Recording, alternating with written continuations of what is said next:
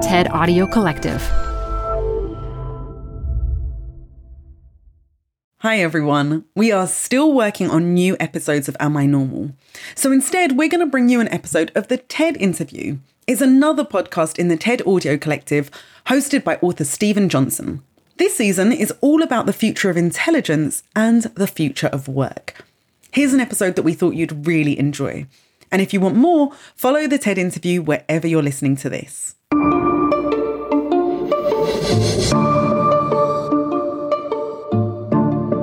Hi there, I'm Steven Johnson. Don't worry, you're in the right place. This is the TED Interview, and I am the new host.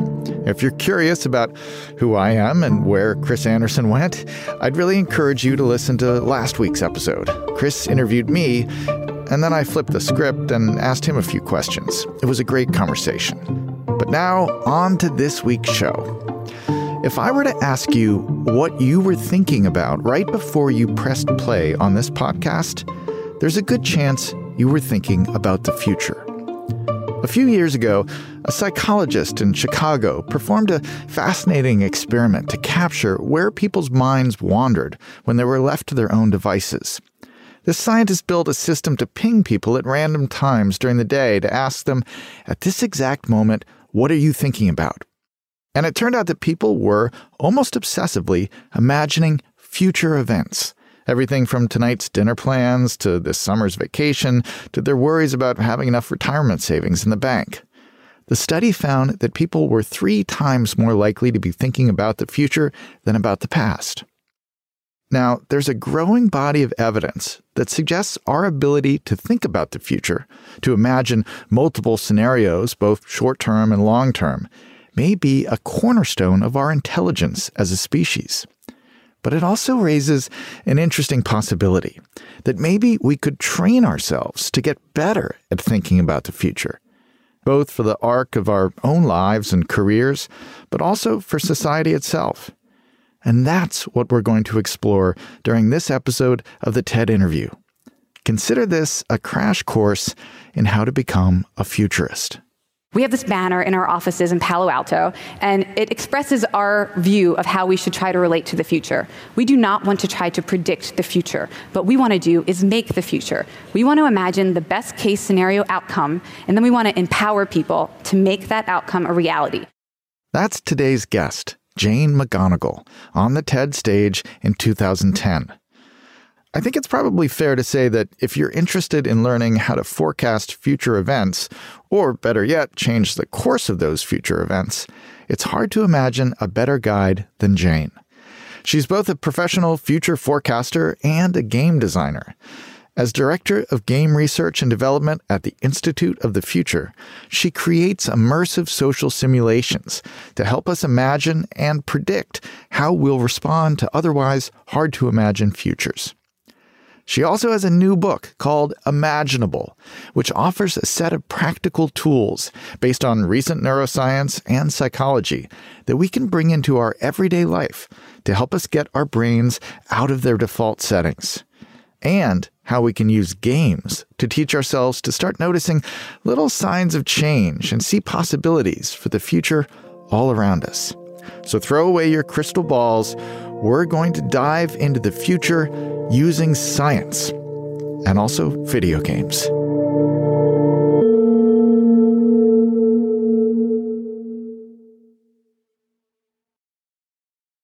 Canva presents Unexplained Appearances. It was an ordinary workday until... That presentation appeared out of thin air. Also, it's eerily on brand. Wait, did that agenda just write itself? Words appear, making this unexplainable case... Unexplainable? It's Canva's AI tools. I can generate slides and words in seconds. Really? The real mystery is why I'm only learning this now. Canva.com, designed for work. You're growing a business, and you can't afford to slow down. If anything, you could probably use a few more hours in the day. That's why the most successful growing businesses are working together in Slack. Slack is where work happens, with all your people, data, and information in one AI-powered place. Start a call instantly in huddles and ditch cumbersome calendar invites. or build an automation with Workflow Builder to take routine tasks off your plate. No coding required. Grow your business in Slack. Visit slack.com to get started. Jane McGonigal, welcome to the TED interview. Thank you, Stephen. I'm glad to be here. So this is a conversation largely about the future and how to think more intelligently and creatively about it. But I wanted to start in the past, actually, which is where your book Imaginable starts.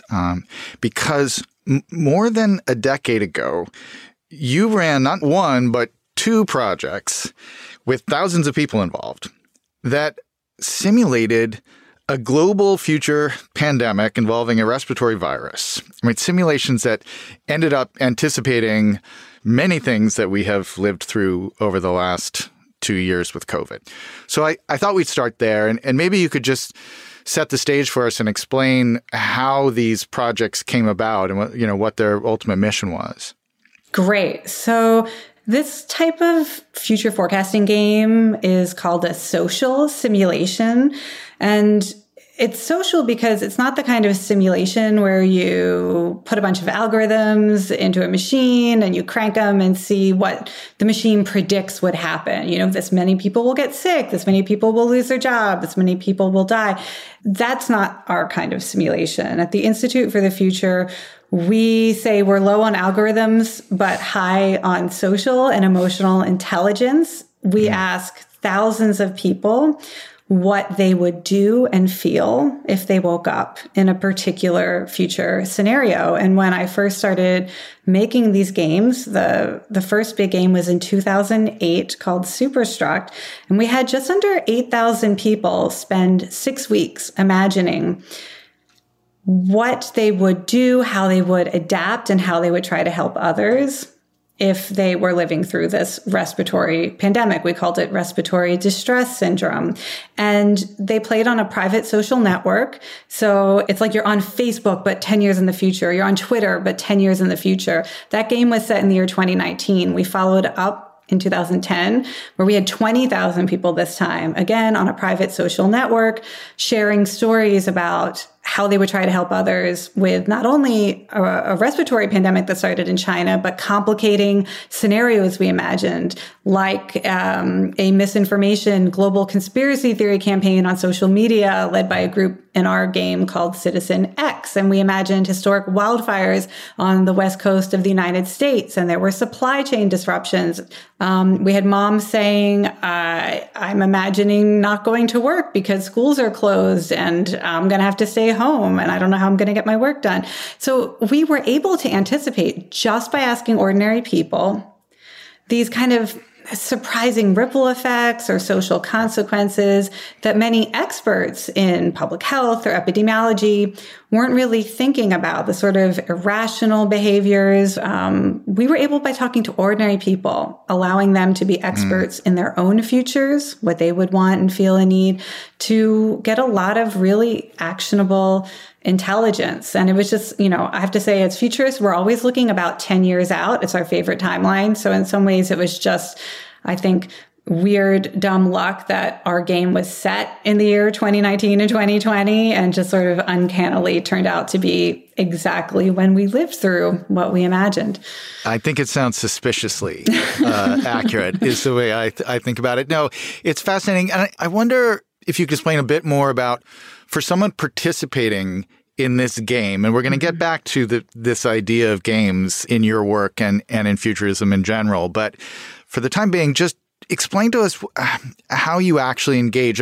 Is it kind of role-playing? Are you describing the events as if they're happening and you're just sharing imagined stories from an imagined future? Is that what it looks like? Exactly. I mean, really, if people can just imagine their experience of social media and news during the real 2020, that's what it's like. You go online to a website, you're seeing news headlines from a hypothetical future. So you can see, we're not talking about real news, we're talking about future hypothetical events.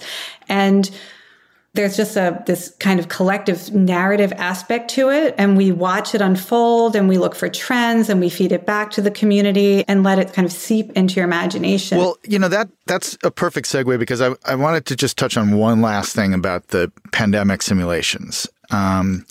which is something you touch on in Imaginable as well, which is the feedback you eventually got from people when the real pandemic arrived in spring of 2020.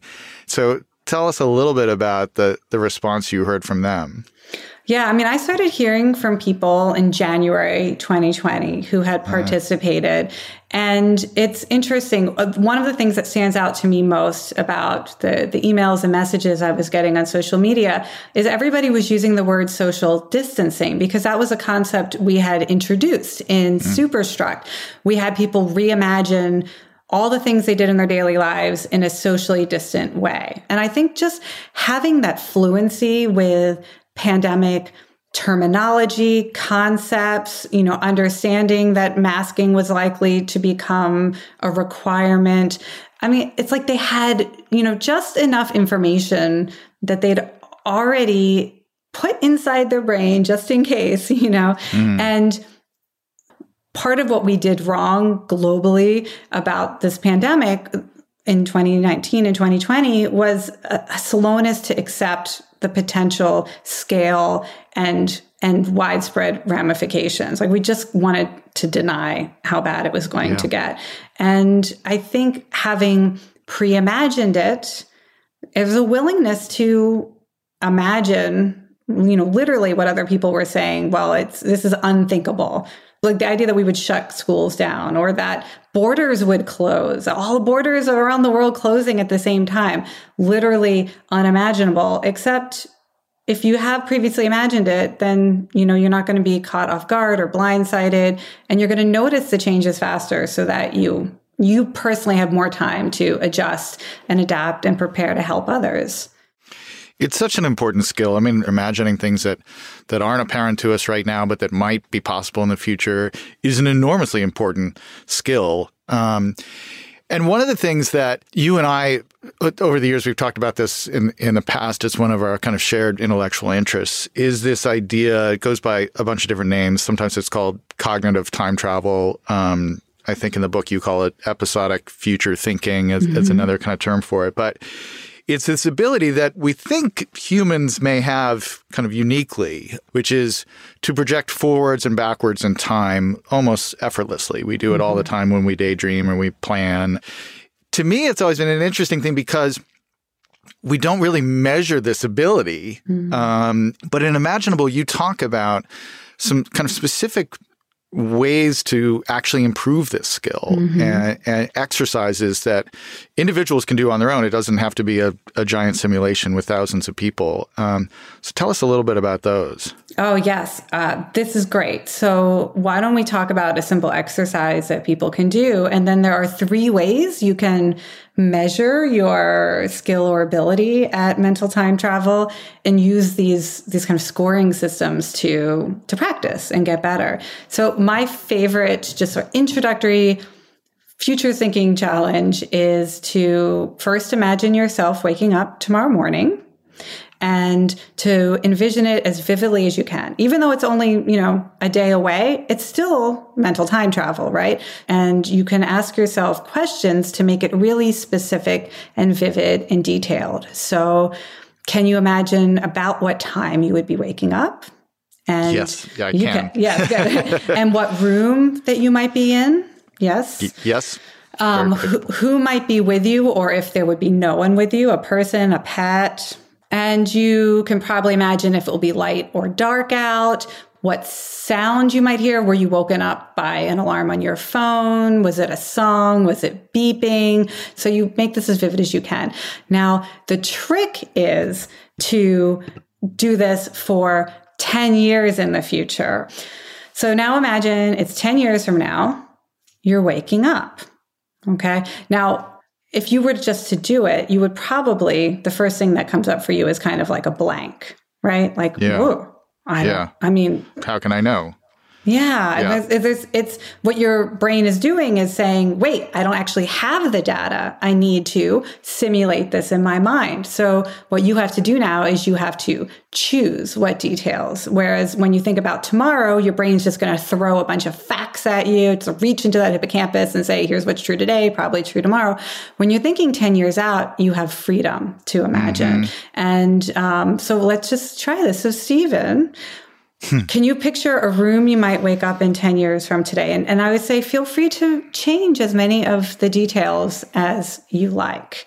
You might picture a different room. You might picture a different person or creature with you, what pet might you have in 10 years that you don't have today? I don't want to put you on the spot to answer, because one thing we know from the research literature is that when we imagine 10 years out, we tend to imagine things that are really core to our most authentic values and hopes and needs. We don't have anything on our to-do list for 10 years from today. So we can really choose things that relate to our biggest meaning, our purpose, or the things that bring us joy. So, it's interesting. I went first in starting to go through this exercise, I went to the technology side of it. So the very first thing I was like, an alarm clock, which is what normally wakes me up, that's going to seem kind of retrograde. I mean, already people are getting, woken up depending on cycles in their REM sleep or something like that. So the idea that some clock that would just be set saying, wake me up at 8, that will seem really out of date. And then I was thinking, what about mattresses? Like the mattress technology feels like it hasn't really changed all that much. Like, what is my bed going to look like? How could a bed be different? But it's also kind of a blank spot in the sense that I don't really have a clear picture of what the answer to that would be. First of all, you're one of the first people I know who has answered with like imagining the future of mattress technologies. that is so you. And I think it actually does prove the point that we tend to go towards core curiosities and interests and values. I mean, a lot of people, for me, I have 7-year-old twin daughters, right? The first thing I have to adjust for when I imagine 10 years out is I'm going to have 17-year-old twin daughters. So maybe they're seniors in high school. They don't like me anymore. I don't know what I start to imagine what defines my day most right now is, my relationship with caring for my family. Some people imagine being in a different city or country. A lot of people will think about their body and how they want it to be different. They want to be stronger, or they want to have some different change that they've achieved. And it's really just interesting to talk to people through this imagination exercise and just, wow, like what pops into people's heads when they have the freedom to imagine anything. I think it's really telling. You imagine your children as a parent. I'm a parent as well. And I imagined what kind of future alarm clock I would have. That's the difference between the two of us. Clearly, you're a better parent than I am. I do. You mentioned a specific set of ways we can measure how good we are at mentally time traveling. Can you tell us a little bit more about what that actually entails? So there are 3 different dimensions of mental time travel skill: vividness, immersiveness, and flexibility or creativity. So to measure your vividness, try writing down what you picture so that you can literally go back and say, okay, I said that it was a blue truck, or it was a Bill Withers song that woke me up. You're looking for every detail that brings the imagined scene to life. And when you bring the specificity of imagination to the future, it has a much more powerful effect on your ability to plan and prepare and actually shape the future. The second ability is immersiveness. So that's really a subjective measure, but you can ask yourself, how absorbed was I in imagining this future scene? As if you were as immersed as someone might be playing a video game or reading a good book. The third skill of flexibility or creativity is we have you go back to the scene you just imagined and change as many details as you can while still having it feel plausible. So now imagine you're waking up somewhere else and you're in a different mood and it's a different person or animal with you. And, so being able to be creative while staying realistic in your imagination is a third skill that you can play with and try to improve. when I think about cognitive time travel, it always takes me back to when I was a kid, actually, when I was like 15. And I spent a ton of time imagining what life would be like for me when I was 25. And just imagining what my career would be like. I imagined living in New York and being a writer in New York. And I would just run these simulations all the time.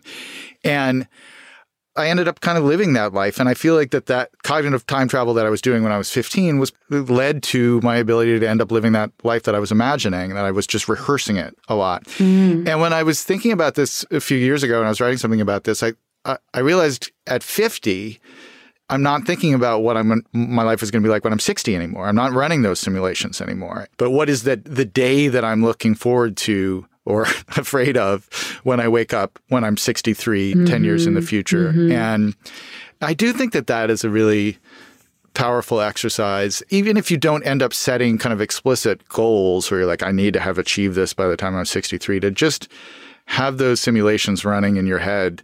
You wrote about it in Imaginable, seem to really reinforce that. It is a practice, right? Like future thinking is a practice, and the more you do it, the better you get at it. And with them, there are also just some skills or habits that you can develop alongside what's happening in your active imagination that maybe give you a better idea of what to think about. So even just based on that little imagination experiment we did, I would tell you to go look for signals of change about the future of sleep. What if you went to Google and searched for future of sleep? What might you learn about how our sleep cycles or our sleep technologies might be different in the future? And it's not just about inventing things in our own mind, right? Because if we want to be ready now to shape the future by understanding the forces of change, the new technologies, the new social movements, we have to be aware of what they are, right? So it's kind of balancing, like, what can you conjure in your own mind, but also what can you learn about how the world is already changing? And it's true that we don't necessarily like to do this as we age. In my research, I have found that the older we get, the more likely we are to say, I don't want to think about the future because it's full of things that I'm a little bit worried about or scared about, or I don't want to think about whether it's aging or possibly losing relationships, losing the work we have in our lives. So I think part of this future thinking practice is figuring out, how do we keep reinventing that where thinking about the future is a source of joy and excitement, that everything feels possible, even when we can realistically say, well, for me, some things will no longer be possible, but we replace that with things that we're excited about and hopeful about. Part of the issue, I think, is when you're 15, the future seems to be arriving too slowly. Like I just wanted to be 25 and it wasn't coming quickly enough. And so I spent time imagining it. Whereas when you're 53, the future seems to be coming too quickly and you want to slow it down in a way. So your expectations about how fast time is moving in a way, I think, change as you age. But you said something really important there right at the beginning that I wanted to get to. It's one of my favorite ideas from Imaginable, which is this phrase, signals of change. Tell us a little bit about what that means in practice and maybe exercises we can do with that idea. So, the way I like to explain signals of change is that every art form has its own unique medium. So sculptors work with clay, and chefs work with food, and fashion designers work with fabrics. Futurists work with signals of change. So these are real examples of things already happening today that might be small in scale. They might seem really weird and novel. And you can find these signals anywhere. You can find them in news, social media, in your community. And we use these clues to the future to stretch our imagination. One signal of change that I write about in the book is just the first time I saw a no drone zone sign in a public park. And to me, that was an instant clue that we were on a pretty significant upward trajectory for a new technology that up until that point had been pretty obscure, not something that was so commonplace that you would have local park ordinances about it. And, we take these clues as an invitation to learn more.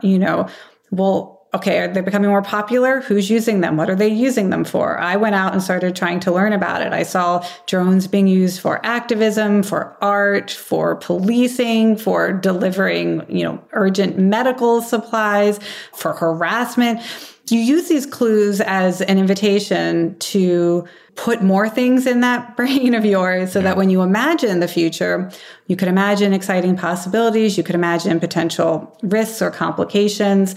And the really powerful thing about a signal of change is once you engage with a clue to the future, your brain gets a dopamine hit when you encounter it again. It is now personally relevant, meaningful, and salient.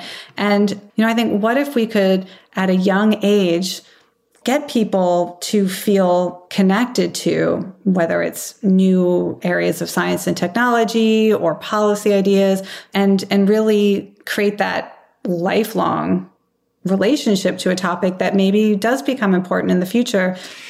What's really valuable in this, I think, is that so often the object or the behavior that is emerging that is genuinely new is so new that it's often kind of frivolous or not particularly useful yet. And so people, when they encounter it for the first time, have a tendency to dismiss it, where they're like, well, you can't do anything with that. That's just a toy. That's a classic dismissal of all new technologies when they first appear. People are like, well, that's just messing around. You can't actually do work with that thing.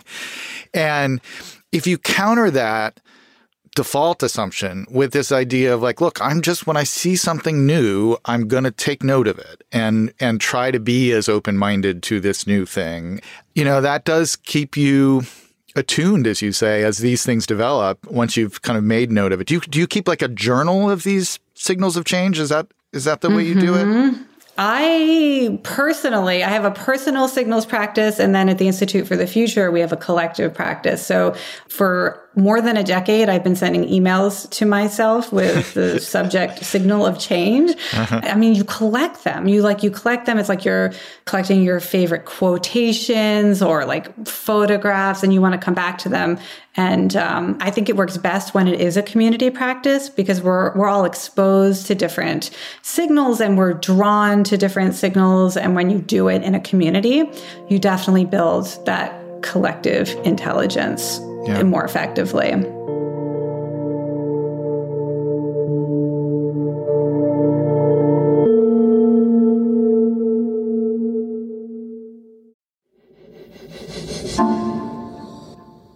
So much of the exercises that you talk about in Imaginable are building on something that we've discussed already, which is trying to trick your brain into getting outside of its default settings or assumptions about how the world is supposed to work and to imagine things that we might not otherwise imagine. And sometimes those can come from kind of outside prompts by the game designer who's concocted a future world, and we have to grapple with whatever they send us.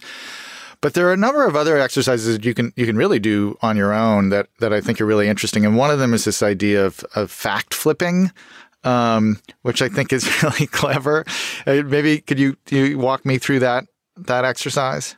Yeah. So this is basically a future brainstorming game. Like, let's say you want to come up with some really vivid ideas for what the world might be like, and you want to surprise yourself, right? Not things you've seen in science fiction movies or the same old tropes. And so you pick a topic, and then you just list as many facts as you can about it. I say try to get to 100. It doesn't have to be 100 at a time. I will often have a Google spreadsheet going of facts that I'm sort of adding as the days and weeks and months go on. One of my pet research areas is the future of shoes. And so you list these facts that are just generally true about the topic today. Like you might say, most people own more than one pair of shoes. We take our shoes off at night when we sleep. There's not like a norm or cultural practice of sleeping with our shoes on. So you just write down. Once we have those future mattresses, you can actually keep your shoes on because they self-clean. It's really impressive. So you write these facts and then you just rewrite them. So you flip them so that the opposite is now true. And you're going to come up with a bunch of weird stuff that doesn't make sense. For example, shoes are free. Nobody has to pay for them anymore. Most people only own one pair of shoes. And you just write this down. And then it becomes this kind of seed that you plant in your imagination. And you start looking for signals of change that could explain these weird upside down futures. And it's like increasing that salience, like your brain's ability to detect clues. So for example, I was walking around for quite a while wondering, why would people sleep with their shoes on in the future? Then I lived through an experience that was a lived signal of change. I was advised by a Red Cross evacuation and rescue expert during our fall wildfire season here in California that my family should sleep with their shoes right next to our bed, or actually sleep with our shoes on, because people panic and they lose precious time looking for their shoes when they need to evacuate. And in fact, he told me the number one injury that people experience during evacuations are foot injuries because they can't find their shoes. And I realized, now I could imagine a future where people like me who've lived through months of these extremely anxiety producing, wildfire threats, and maybe people like me start to sleep with their shoes on as like, it's just one symptom of the extreme weather we might have to live through. Now, it's not a prediction of what will happen. I'm not calling up Nike and saying, start manufacturing sleeping shoes. It's going to be the biggest hit. What we're trying to do is create these really visceral feelings of the world we might wake up in. And, sometimes we imagine futures that sound alarming and worrisome, and we can start to play with them and think, is there anything I can do today to try to make the best of it or change it?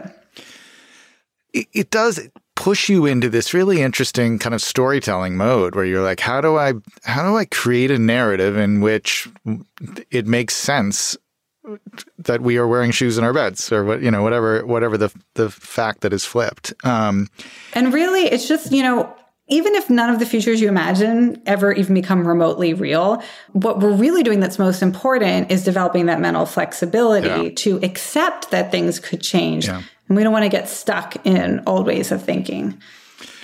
I wanted to come back here because this is, again, one place where you and I have just a lifelong kind of shared interest in this. To me, it is so interesting how much of the history of people inventing the future in various forms have revolved around games and play, in terms of trying to think more creatively is specifically described under the umbrella of gameplay. And I guess I just wanted to ask a kind of a macro question about that, which is, I'm sure many people listening to this podcast are thinking, well, games are frivolous. Games are silly. Like, if you're trying to do rigorous thinking about the world, that's the exact opposite of games. Games are escapism. Why would you want to use games in this kind of context? And I think one of the things that makes games interesting, as opposed to other forms, is that they're different every time you play them, right? Mm-hmm. You read the novel, it is, maybe slightly different in your imagination as you read it, but the words don't change. But what makes a game is precisely that open-endedness and unpredictability. And so I think that's part of the seed of what makes this such a powerful conceptual tool. But you've thought about this much longer than I have. Well, let's invite everyone to sit with this really profound truth, which is the very things that we have kind of gamers guilt about, or we yell at our kids to stop playing and go do something important or something real.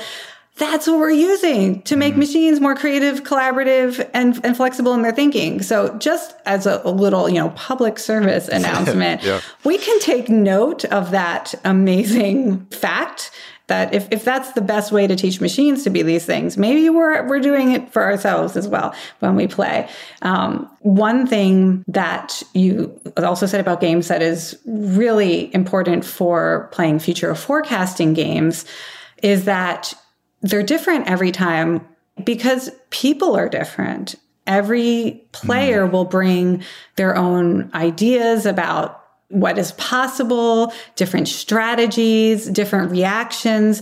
And when you can get lots of people playing the same game, then you have that phenomenon that game developers call emergence that we're always looking for, when suddenly the gaming community is doing something we didn't intentionally design for. They're surprising ourselves when they find ways to leverage the economy, when they develop their own culture.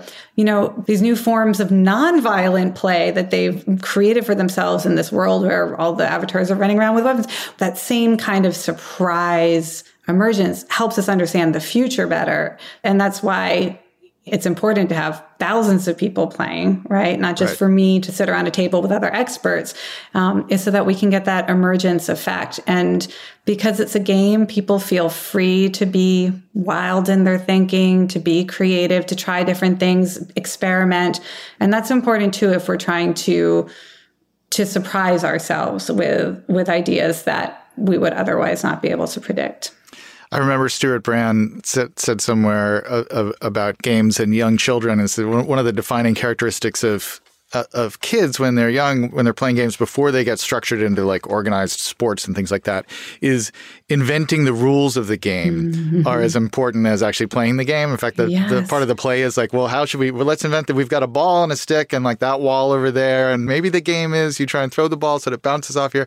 And that, that is like building the rules as you're playing is just an amazing cognitive exercise, I think. And it's just really a rich type of play that schools steadily squeezes out of you and tells you shouldn't be doing. No, I love that. I mean, it's why I say so we have a new scenario club at the Institute for the Future where you can come and play with a different scenario every month. And one of the things I always say to people is if you don't like the scenario, then change it, right? We try to bring a game designer's mentality. If I'm describing a future in which universal basic income works this way, or the new central bank digital currency works this way, and you don't like it because it sounds unfair or you just don't find it realistic, change it so it feels more like a future you'd want to wake up in or a future you believe we could wake up in. And, in that way, like it goes from games to scenarios to society, right? To life. We can decide to live another way. Isn't that the biggest lesson from the COVID-19 pandemic? If we want to, we can change a lot real fast. Which opens up the possibility that we could make changes in behavior for other reasons, that we're not necessarily locked in a way. And I think that was one of the things about COVID that was interesting. And the other thing I was going to say about games, recently in my own life, I've been playing this game called Anno 1800, which is this video game that simulates kind of a trading empire in circa 1800, an incredibly complicated game. And I realized at a certain point, given what was in the news, that this game is all about supply chain management. That's all you're doing all day long is thinking, all right, I got to get my coconuts to this island so that I can manufacture shampoo so that I can get it over to the tourists who are showing up at this island. And, you're just sitting there being like, gosh, supply chains are really hard. And suddenly you have this, through this simulation, this understanding of what's happening in the world. And here I was just doing it for fun, far too many hours every night. So I think not it's an too amazing many hours. Not Remember, too many hours. Games I don't feel guilty. profound. I don't feel guilty. Get rid of the gamer's guilt. No shame. No shame. But I do think that the possibilities for education on this front, I think, are really profound. Yes. And I think that, for me, I always go back to what is the skill that I want everyone to have as we move into these, really uncertain times. It's not playing with simulations. What I want young people to do is to be designing their own future scenarios that make them excited and hopeful, and to use that ability to make more vivid and believable and actionable the worlds we want to wake up in. And I think giving that tool to young people would be one of the, the best new things that we could add to the common curriculum. Well, I do think that this is one of the things that's always been true of your work and is especially true, I think, of Imaginable. And when people get a chance to read the book, I think they'll see this animating all the pages of it, which is that optimism and that sense of, we're not just predicting the future here as this thing that we have no control over, but part of this is to imagine a future so that you can then figure out what the pathways are that you can go and follow to create that future. And the book just is really inspiring in that way throughout. I did want to take us back to a slightly more negative side of things, just to bring us full circle, since we started with your uncanny forecasting of what would become the COVID pandemic 10 years ago. I think it's just my obligation to ask you, what are you worried about for 2030 or 2032? What is the scenario that keeps you up at night or that you're running simulations about now? That's such a good question. So I would say there is a future scenario that keeps me up at night, but also puts that fire in my pants to jump out of bed in the morning. And it's a topic of the social simulation that we just started running this fall, and we're running again this year. It's climate migration. And we know every expert looking down the horizon says in the next 10 years, 20 years, 30 years, people are going to be on the move more than at any other point in human history. But this doesn't have to be something that is so alarming, right? I mean, humans have always been a migratory species. We have an opportunity to maybe rethink, reinvent, reimagine what forms of movement do we want to make safe and legal in the coming decades? How can we be welcoming to people who need to leave, whether due to climate change or other emergencies and threats? And there are definitely going to be challenges. Leaving because you have to is never something that we want to happen. But if we can use this as an opportunity to maybe change some things that need to change, and to maybe create freedom of movement more as a human right, instead of being so harshly restricted, and to think about what kinds of new productivity and art and cultures and community we might make if people are a little bit more on the move. Yeah, well, how important. And boy, just thinking about migration in the Ukrainian situation, just millions of people moving in such a short amount of time. We no doubt have more of that in our future. So I'm glad you're thinking about it. We have a new tradition on the TED interview, which is a kind of a bonus question for all of our guests.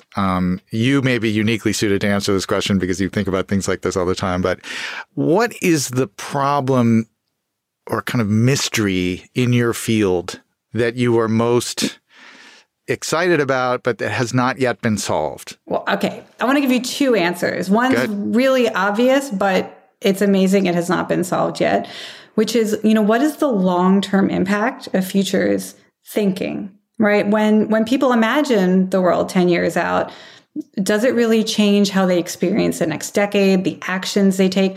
There is not a lot of good longitudinal research on this. And it's really hard to get funding to study, how does thinking about the future change people's lives and experiences?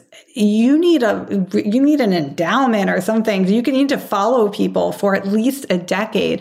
In Imaginable, I'm sharing anecdotes, I'm sharing observations, interviews with people who say that imagining something 10 years ago did change their experience, of the actual future when it arrived. But we need a rigorous field of research to study this. The other thing I wanted to say is there's an ethical issue, a kind of outstanding ethical question, which stems from something we know from the research literature. When you vividly imagine a future, you then rate it as more plausible or more likely.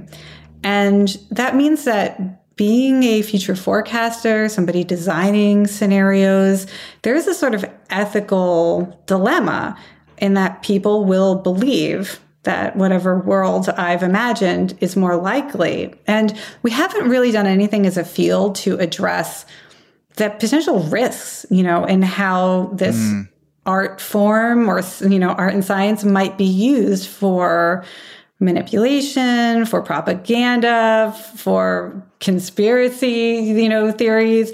So, nobody's really talking about that. I would like to see in the next 5 or 10 years a more nuanced understanding, maybe an ethical code for, trying to use this power responsibly and wisely.